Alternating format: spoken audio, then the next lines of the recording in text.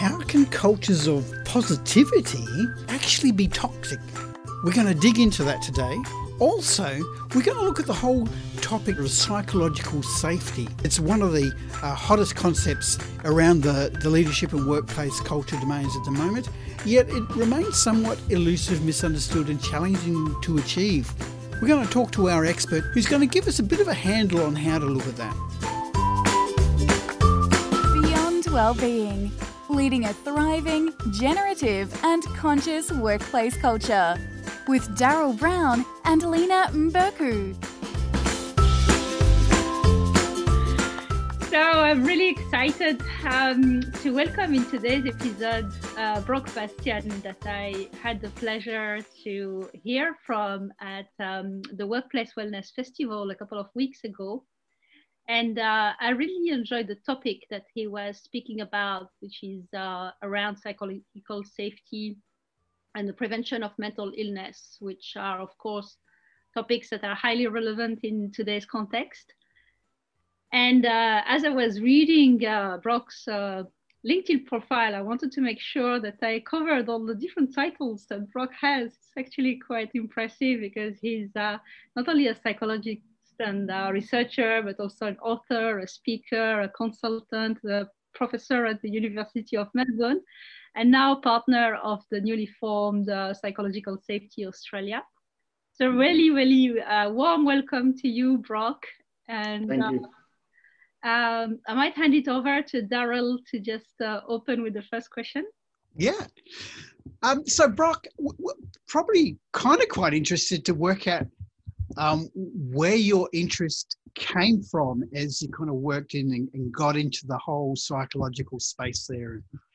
You know, I really started in a research context mostly, and I'm a social psychologist, and so one of the things that I guess we do as social psychologists is trying to understand, or I guess we see people and try and understand people in contexts, and understand how contexts impact on individual functioning. And so for me, in terms of, I suppose, the mental health aspect, you know, when I look at figures around Australia at the moment of 1 in 5 people in 1 year or in a lifetime experiencing mental illness, you know, I start to look at that from a social psychological perspective and think, well, what's common about these people's experience that could be contributing to that? And again, we do see differences across countries.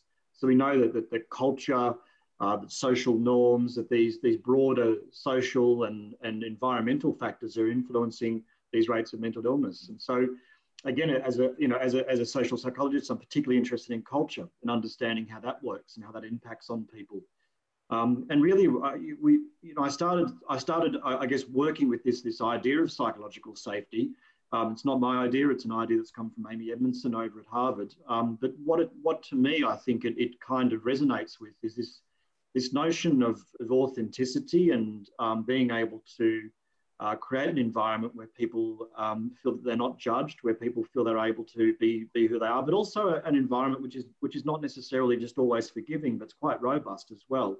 It enables people to step in and have these robust interactions and conversations, and it allows for, I guess, in that sense and through that pathway for really to be able to address quite a few issues early, and again in a way which is preventative. And that's a big difference, isn't it? Because when we've looked at the news, the daily news, where we see companies and individuals have turned up and they've done the wrong thing and all that kind of thing, we've seen a mass of culture, of workplace culture, which has led to that point. And absolutely, yeah. I think the Hayne Royal Commission mentioned culture some 470 something times, I think, in the report. So again, it was recognised, very well recognised, that some of the things that went wrong in the Banking Royal Commission was all to do with culture and people not being able to speak up and address issues. But also, you know, just as it affects those sorts of external decision making, or internal decision making, but with implications externally for the organisation, it also allows people to address things like incivility, bullying, conduct issues internally, to be able to raise those and feel they can have a direct influence over the behaviour and culture of their team and their immediate group or the organisation even more broadly. and to be able to have some influence there, so that it's, I suppose, it's set in a way which reduces job stress for people, but also provides an environment that they enjoy, that they feel connected to, and I guess that allows teams and organisations and individuals to flourish if they have that. Yeah.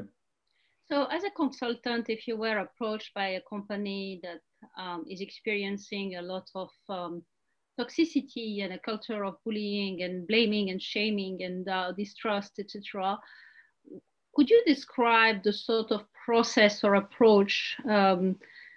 What sort of framework could you be using to address those kind of issues and transform the culture? Yeah, no, good point.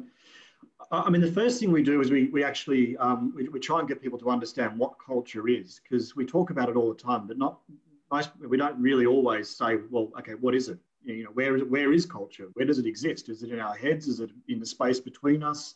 Is it in the, you know, in the logo of the organisation? Where is culture? And so helping people to understand what culture is allows them to then think about, well, how they might be able to actually influence culture. And of course, you know, people often say, well, culture is too hard, you can't change culture, but there are good examples of culture changing incredibly quickly. And you know, drawing on those helps people to see, oh, okay, I mean, if I sort of, you know, I do have the capacity to influence the way that the culture is in an organisation. We then also take people through a range of exercises, which really is providing insight into, you know, our own blind spots and biases in the way that we make decisions, and help people to see that we're, you know, in areas, including around ethical issues. And again, ethical issues, I guess, cover that whole gamut of interpersonal interactions in an organisation. The way we treat other people is an ethical issue. And helping people to see, even in that space, which tends to be, you know, something that people are quite sensitive about, we're often inconsistent. We're often doing one thing and saying another, or our decision making, the basis on which we make decisions, is often quite inconsistent too. So just in the same way that we're predictably irrational, as Dan Ariely would say in behavioural economics, we're also predictably irrational when it comes to ethics and behavioural ethics, in the way that we treat each other. And so, and that's a very important part for us in terms of enabling good, effective conversations, is that people come down off their soapbox and recognise, look, I might be overreacting to this. Maybe I've got this wrong, but I wanted to raise it with you, and I wanted to talk it so that we could actually find some common understanding in this space. So to do that, we also provide people with some tools for good communication. You know, one of the things that I think a really simple thing that people are really, all of us, I say all of us, are really bad at is basic assertiveness, how to be assertive. And one of the reasons for that is people are really bad at being vulnerable. And being assertive is ultimately about being vulnerable. It's asking for what you want without forcing an outcome. And so that you know, part of that is around understanding that role of vulnerability in effective communication, and how to actually bring that into a team and enable other people to feel that they can you know, communicate effectively and assertively as well. So we focus on again a range of skills around that, and then also get people to, you know, to think about what sort of values they'd like to see and where they'd like to take things going forward. So there's a range of, I guess, different levers that we use to try and build or create psychologically safe team culture. And again, I think that the term has been used quite a lot, but there are, I guess, different ways that people might think about building this. And sometimes simply knowing what the attributes of a particular thing are doesn't necessarily tell you anything about how you should go about building it. And sometimes you need other kinds of components to actually know, well, how can we create this thing we know is valuable? I'm also curious, you mentioned blind spots. I'm really curious, how do you get leadership buy-in when the leaders themselves might be the bullies and might have that huge blind spots? They don't see that they are the ones who actually create that culture. Yeah, okay. Well, one thing we do is we ask people whether they would take a pen or a pencil from work, or if they ever have. And mostly everyone puts their hand up and has a reason as to why it's fine. And then we ask them if they've ever taken $1 from the petty cash tin. And most people say, no, I'd never do that. And then we ask them, well, what's the difference? Why would you take a pen and not $1 from the petty cash tin? You know, these sorts of examples throw up that we're very inconsistent. Of course, taking pens we're not here to stop people from taking pens, but it just helps people to see, oh, well, I justify one thing, but I won't justify another. Why is that? It's ultimately the same cost to an organisation. but one thing seems perfectly fine. So then building from that, I suppose, it just helps people to see, and it's that part of often the day where people do kind of go, oh, okay, I guess we better take a good look at how we're making decisions here, because we ultimately are going to have some blind spots in there. And so we have a range of, different good little exercises like that where we get people to I guess recognize, oh yeah, I did have some blind spots and I didn't see them. In an organization, it's a bit like that story of the naked emperor, and nobody wants to tell them that they are not wearing clothes. So how do you convince, or how do you get a leader to see that the organization has a toxic culture, and that something needs to change, something needs to be addressed, and that they may require the help of an external consultant such as yourself to change it when they don't see that there is a problem? You know how sometimes some leaders are completely unaware that their behavior are actually creating that psychological unsafety, that nobody wants or dares to speak or dares to innovate or dares to do anything different. So if you were, asked to make the case for why is it necessary to do something about it, what would it look like? Yeah, okay. I mean, it's a good question. I think, often leaders come to this because of, the results of surveys or other kinds of perhaps more public-facing problems that arise, and they realise that they need to do something. So often it is a sort of reactive type of response. But again, understanding the benefits that come from getting this right. It's not just about reducing, avoiding negative outcomes. It's also about producing positive outcomes, and it happens, hand in hand. And we often sort of say that again, work, good work is good for people, and so we spend a lot of our time at work. And getting that part of it right is not only going to mean that you're going to promote probably mental health as opposed to, mental illness. And again, workplaces can be a protective factor for mental illness or mental health problems. Workplaces can be exactly the place where we actually prevent those sorts of issues arising across society. There's enormous potential there. But of course, for an organisation, that's obviously very important as well, because, there's costs associated with stress leave and all the rest. There's also, added value in terms of things like innovation, how teams work together, this notion of shared identity, employee engagement, performance.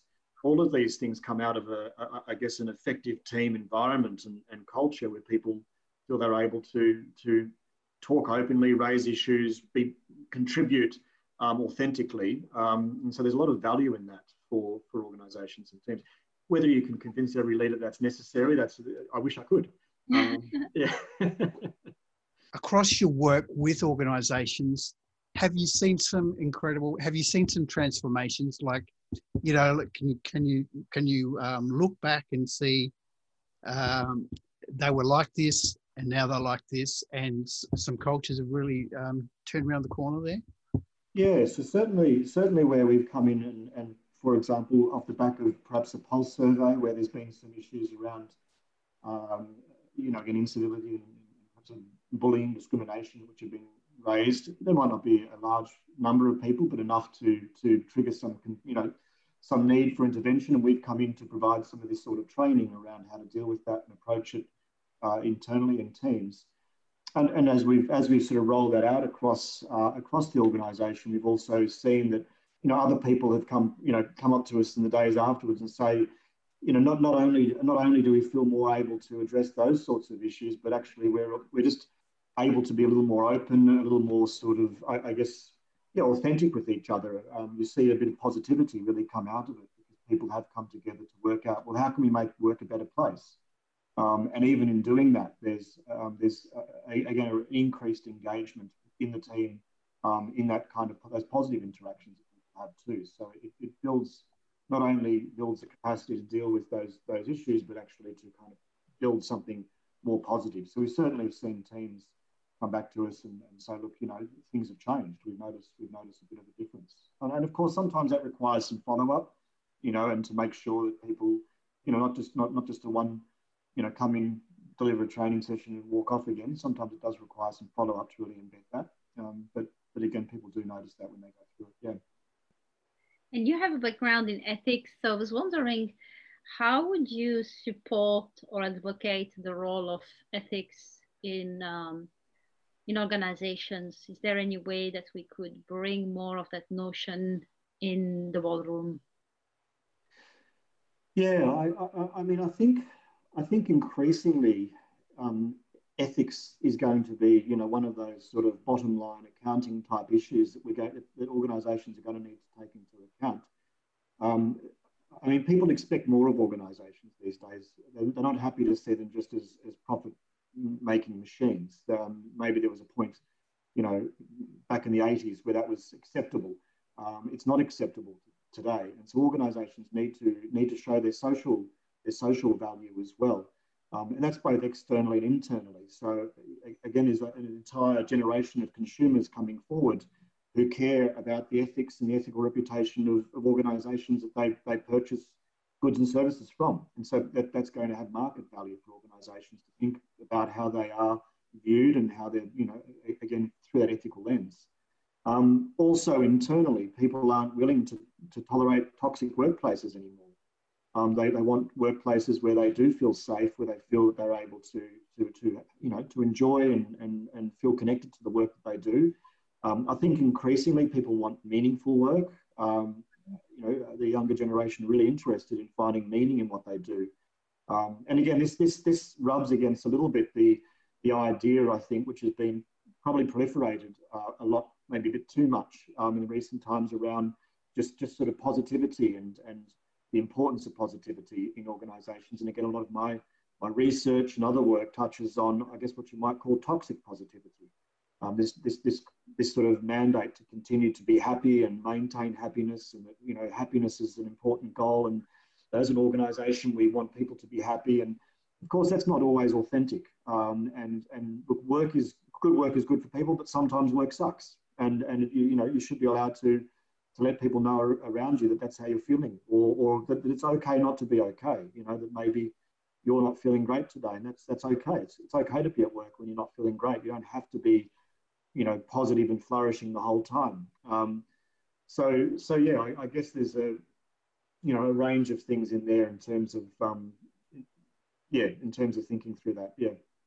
Yeah, that's music to my ears, because I heard this really beautiful talk by Tammy Simon from Sounds True. She was speaking at a Conscious Capitalism event, and she was mentioning this tendency that has been, I guess, there's a trend that has been launched mostly by people like Zappos and organizations like Zappos, with that focus on let's be happy, chappy, etc. But it's not necessarily good for us. And she was talking about the fact that she was introducing check-ins where people were sharing authentically about pain and the sadness. And it is also through embracing all those emotions that we can relate to each other and know that we are humans, and that we are all going through difficult times, and that we can support each other through that journey rather than pretend that we are happy. So I was curious about your book, The Other Side of Happiness, and how do you introduce that concept in organizations? Yeah, I think there is quite a recognition now that we have to be a little bit cautious about how we promote, positivity and happiness. It's been a very important move to show that we can focus on human strengths and we can grow those. And again, positive psychology has been very important in terms of that area.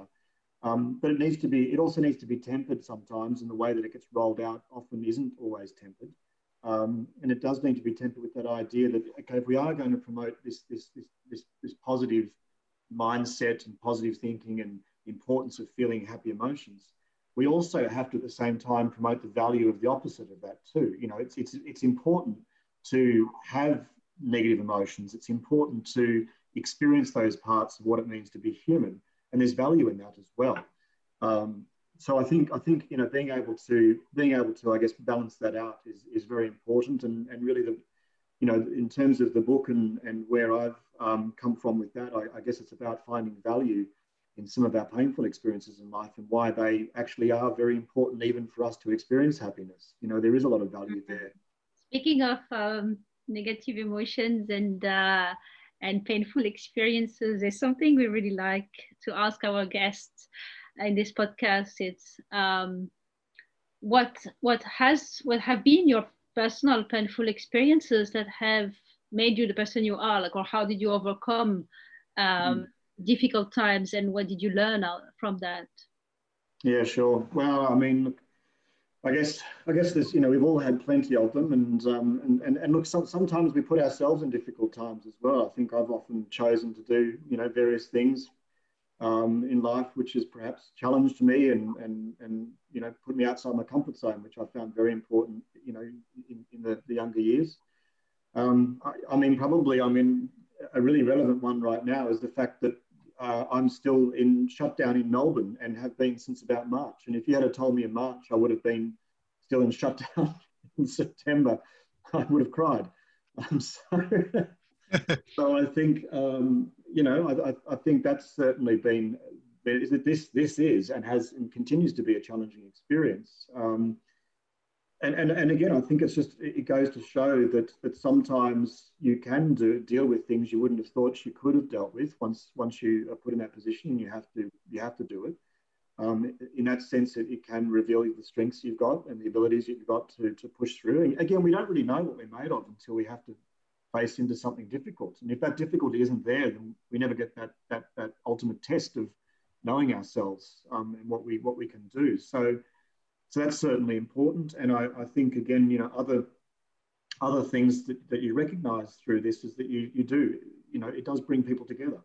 There's community that forms around these sorts of experiences. I mean, right now, I think it's, you know, I think it's hard to form community. We're all in lockdown in Melbourne, and it's, you know, you really, there's not much to say anymore. I mean, you know, what have you been doing? I don't know, watching Netflix. What do you like watching? You know, it just, conversations aren't that interesting at the moment. But I am looking forward to that point at the end, and often this is where the benefit of these experiences really do, where it does kick in, where once we're able to kind of, you know, re-emerge and go back to that normality, there will be shared stories for years to come about this whole experience, and people will feel a sense of connectedness, having gone through that together and having dealt with it together. And I think even in organisations right now, there's a lot of value that can be leveraged from thinking about, well, you know, how can we actually draw on some of these experiences that people are going through, as, you know, in teams, the new ways of working, the way we're having to adapt to all of this. And there are opportunities there to draw out some of these benefits that people, you know, of these shared experiences we're going through. And again, if those things are there, if we manage it well, and we know how to draw that out well. Yeah. And so that kind of pulls up into that whole concept, and I suppose there's a big catchphrase at the moment of resilience in a way, doesn't it? Yeah. Like, it flows into that. Yeah, the resilience it's a funny one. I mean, I certainly talk about resilience, and I think it's a great concept. I think some people have started to see it as a dirty word because it's been used to cover up, I guess, you know, great injustices. So, you know, organisations will say, look, great, let's train people to be resilient, but not change our culture and practices, and we'll work people to the bone, and we'll continue to manage them in unsupportive ways, and we'll let the toxic culture roll on, but we'll just make sure everyone's got the tools to cope with it. So that I think has grown, that type of approach to it has grown old, and people are now saying, hey, let's deal with the core issues. But look, in terms of understanding, you know, and from a psychological perspective, resilience is an incredibly important topic, and understanding how we can build it. I think, again, it's one of those things that, you know, knowing what resilience is doesn't necessarily tell you how it can be built. And I think, again, there are people who are suggesting that we can become resilient through using some of these practices like mindfulness and positive thinking and those sorts of, and that is true. These are important tools, but also one of the most important ways we become resilient is also through dealing with hardship and facing into it and acknowledging and accepting it, and not sort of imagining it's not there. So in actual fact, difficulty and hardship is at its core where we build resilience and capacity to deal with things better in the future. We often use the term psychological immunity. I mean, we use We use vaccinations to trigger biological immunity. A small amount of a pathogen triggers that biological response so that we can build the capacity to deal with those same pathogens in the future. It's the same with psychology. If you need a little bit of something sometimes to trigger that psychological resilience. Yeah.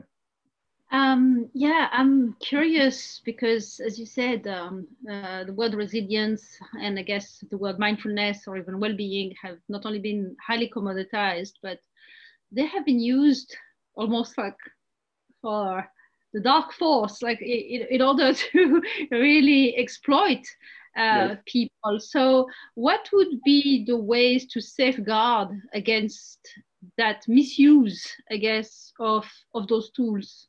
Yeah, I think we have to encourage people to look at the underlying and background factors that impact on mental health. Again, if there are things we can't change, then let's practice some mindfulness to try and deal with the things we can't change. But if there are things we can change, let's change those things as a primary point of intervention rather than teach people to be mindful and try and ignore them. I think my sort of take on psychology is basically we offer two types of interventions. One is to accept the things you can't change, and the other one is to change the things you can. I think it's an old saying somewhere. Yeah, that's right. And the wisdom to know the difference. Yeah, the serendipity thing. Yeah. But I mean that is the essence of actually what captures most of the psychological intervention today is either teach people to change what they can change or think differently, but also to lean in and accept the things that they can't change. And I think when it comes to organisations, knowing that there are things we can change is really, really important. And that's really where you're going to get the value. You can teach people tools to deal with that toxic culture, but ultimately, you're better off dealing with the core issue. So helping people to see, I guess, the difference between, what is, I guess, some of the early interventions, again, have been around raising awareness around mental illness. So making people aware of, okay, what happens when someone becomes mentally ill? How can we identify it? That's kind of seen as early intervention, but I think we need to go much further beyond that to get at, well, what are the sorts of things that could make people mentally ill in this workplace? And then how can we actually deal with those more effectively? And I think we're starting to move in that direction. And as a social psychologist, it makes me very happy. And this is it's a big thing now. And as you've been talking, just looking at the workplace and how long we spend in the workplace, slightly different over this COVID era, but it's still a huge component of our life, isn't it? And I think so often we've had that divorce between work and play is, or after work is where you look after yourself. Yeah. And then work is like you're just there for the beck and call of your leader, so to speak.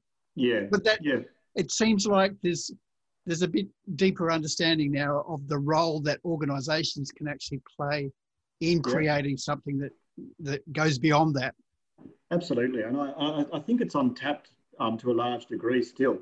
I mean, as you say, the idea that work is such a fundamental part of our life, and we do often see it as, okay, let's make work okay so it doesn't make anyone mentally ill.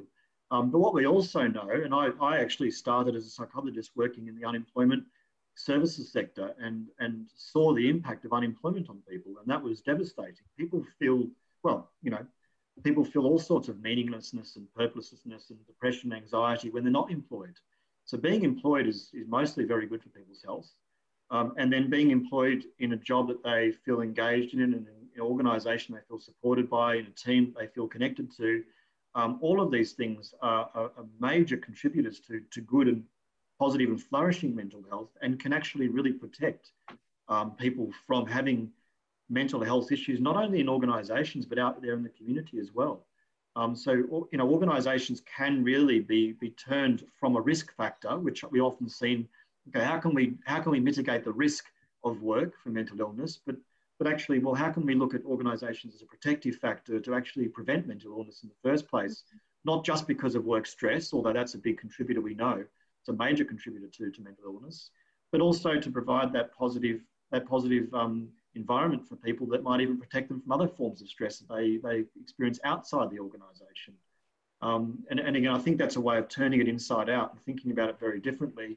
But it offers, and if you're going to sort of start to talk about ethics and social value, I think there is a place that people are going to continue to look at and say, well, what are you doing for people and how are you supporting them as humans, as opposed to just workers that are going to make profit? And people are going to increasingly value that in organisations, both as employees and also as consumers. That's a very inspiring vision to hold, like to actually see organizations as those places of transformation and positivity, or to help people thrive and flourish. And that makes me wonder, what would your intentions be with Psychological Safety Australia? And also, like, what more would you wish to do in the next few years if you did not have any constraints? Like, if everything was possible, what would you like to make happen? Yeah, sure. Well, I think, again, having the opportunity to start some of that, that positive influence around culture and organisations, I think is great. And again, some of the ways that we can start to think about how to utilise the shared experience we've all been through to even I suppose, fast track some of that as well, because the opportunity is there right now. So I think that's a great, and to think that you can actually start to use, and again, psychological safety is just, it's the concept that we've felt is perhaps most descriptive of the kind of thing that we're trying to build, and the kind of thing that we think is going to really have these sorts of outcomes that we're interested in. So look, building that and having the opportunity to introduce that and in the way that we do it to a range of organisations more broadly would be fantastic. But I guess I've also got, I've got ambitions as a researcher as well, and continuing to further that research program in terms of understanding the role of ethics and morality in society and how that impacts on our well-being and mental health, and connecting those two worlds together, I think, is going to continue to offer insights and opportunities. Again, moving away from this idea that it's about positivity and positive thinking, but more about meaningful connection and ethics and even, obligation. These sorts of concepts are increasingly, I think, important for thinking about what does it mean to live a good life, and what makes people feel mentally healthy. And sometimes it is that interpersonal and ethical space. So, I guess trying to kind of push that from both sides of the coin in terms of both practice and application, but also research and theorising would be fun. Looking forward to it. Mm-hmm. Awesome. And well, thank you very much for the time you've been able to spend with us today.